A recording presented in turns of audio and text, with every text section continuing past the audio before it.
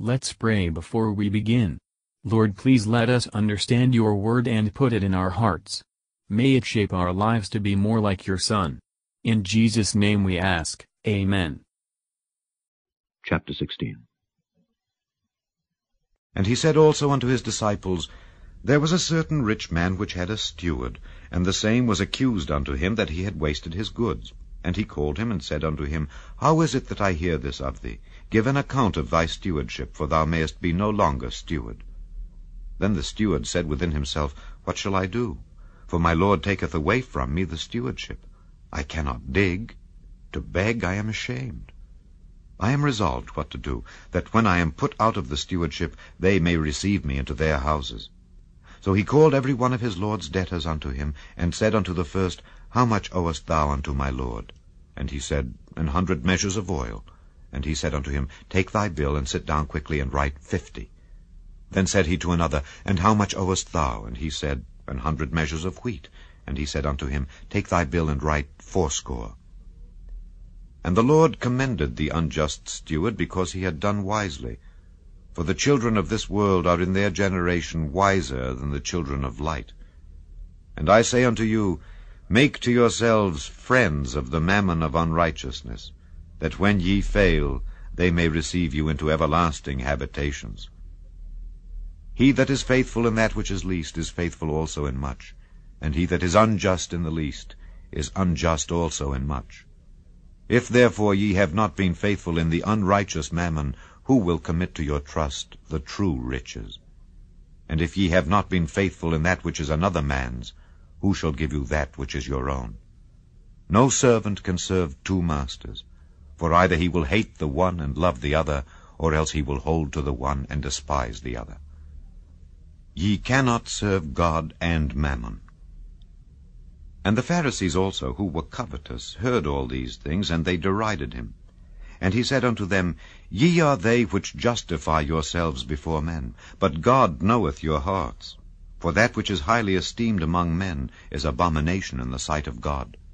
The law and the prophets were until John. Since that time the kingdom of God is preached, and every man presseth into it. And it is easier for heaven and earth to pass than 1 tittle of the law to fail. Whosoever putteth away his wife, and marrieth another, committeth adultery. And whosoever marrieth her that is put away from her husband, committeth adultery. There was a certain rich man, which was clothed in purple and fine linen, and fared sumptuously every day. And there was a certain beggar named Lazarus, which was laid at his gate full of sores, and desiring to be fed with the crumbs which fell from the rich man's table. Moreover the dogs came and licked his sores. And it came to pass that the beggar died, and was carried by the angels into Abraham's bosom. The rich man also died, and was buried. And in hell he lift up his eyes, being in torments, and seeth Abraham afar off, and Lazarus in his bosom. And he cried and said, Father Abraham, have mercy on me, and send Lazarus, that he may dip the tip of his finger in water, and cool my tongue, for I am tormented in this flame. But Abraham said, Son, remember that thou in thy lifetime receivedst thy good things, and likewise Lazarus evil things. But now he is comforted, and thou art tormented.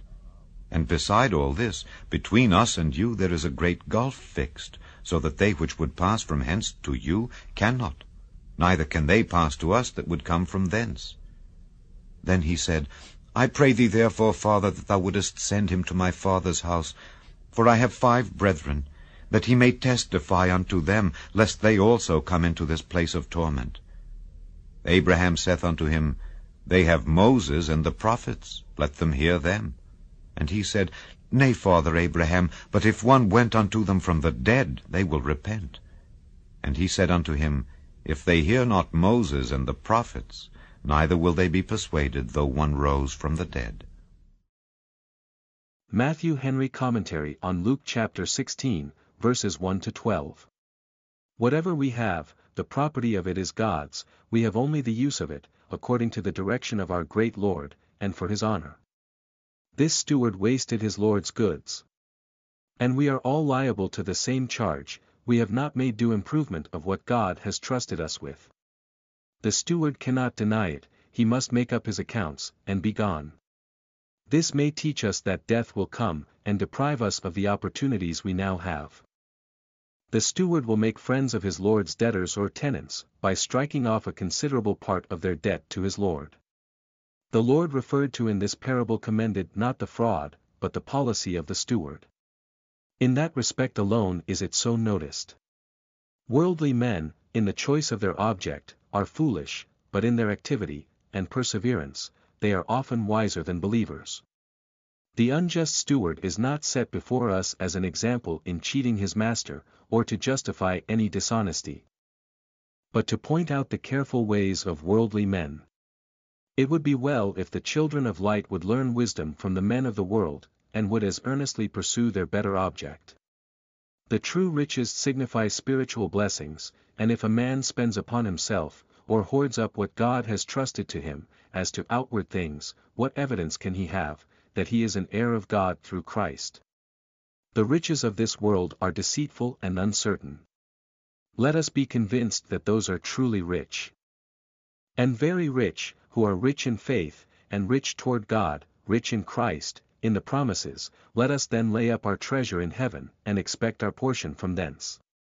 Verses 13 to 18. To this parable our Lord added a solemn warning.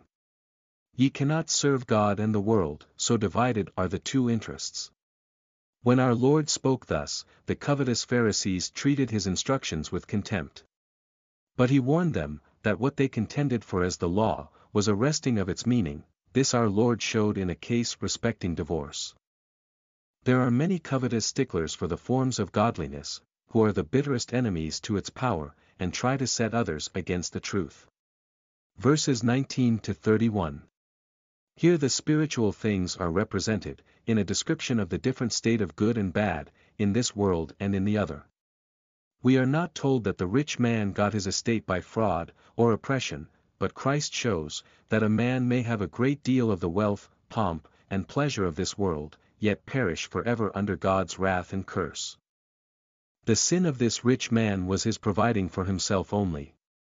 Here is a godly man, and one that will hereafter be happy forever, in the depth of adversity and distress. It is often the lot of some of the dearest of God's saints and servants to be greatly afflicted in this world. We are not told that the rich man did him any harm, but we do not find that he had any care for him. Here is the different condition of this godly poor man, and this wicked rich man, at and after death. The rich man in hell lifted up his eyes, being in torment. It is not probable that there are discourses between glorified saints and damned sinners, but this dialogue shows the hopeless misery and fruitless desires, to which condemned spirits are brought. There is a day coming, when those who now hate and despise the people of God, would gladly receive kindness from them. But the damned in hell shall not have the least abatement of their torment. Sinners are now called upon to remember, but they do not, they will not, they find ways to avoid it. As wicked people have good things only in this life, and at death are forever separated from all good, so godly people have evil things only in this life, and at death they are forever put from them. In this world, blessed be God, there is no gulf between a state of nature and grace. We may pass from sin to God, but if we die in our sins, there is no coming out. The rich man had 5 brethren, and would have them stopped in their sinful course. Their coming to that place of torment would make his misery the worse, who had helped to show them the way thither. How many would now desire to recall or to undo what they have written or done? Those who would make the rich man's praying to Abraham justify praying to saints departed, go far to seek for proofs, when the mistake of a damned sinner is all they can find for an example. And surely there is no encouragement to follow the example, when all his prayers were made in vain. A messenger from the dead could say no more than what is said in the Scriptures. The same strength of corruption that breaks through the convictions of the written word, would triumph over a witness from the dead. Let us seek to the law and to the testimony, Isaiah 8 verses 19 and 20, for that is the 2 Peter 1 verse 19, circumstances in every age show that no terrors, or arguments, can give true repentance without the special grace of God renewing the sinner's heart. Thank you for listening, and if you liked this, please subscribe and consider liking my Facebook page and joining my group Jesus Answers Prayer.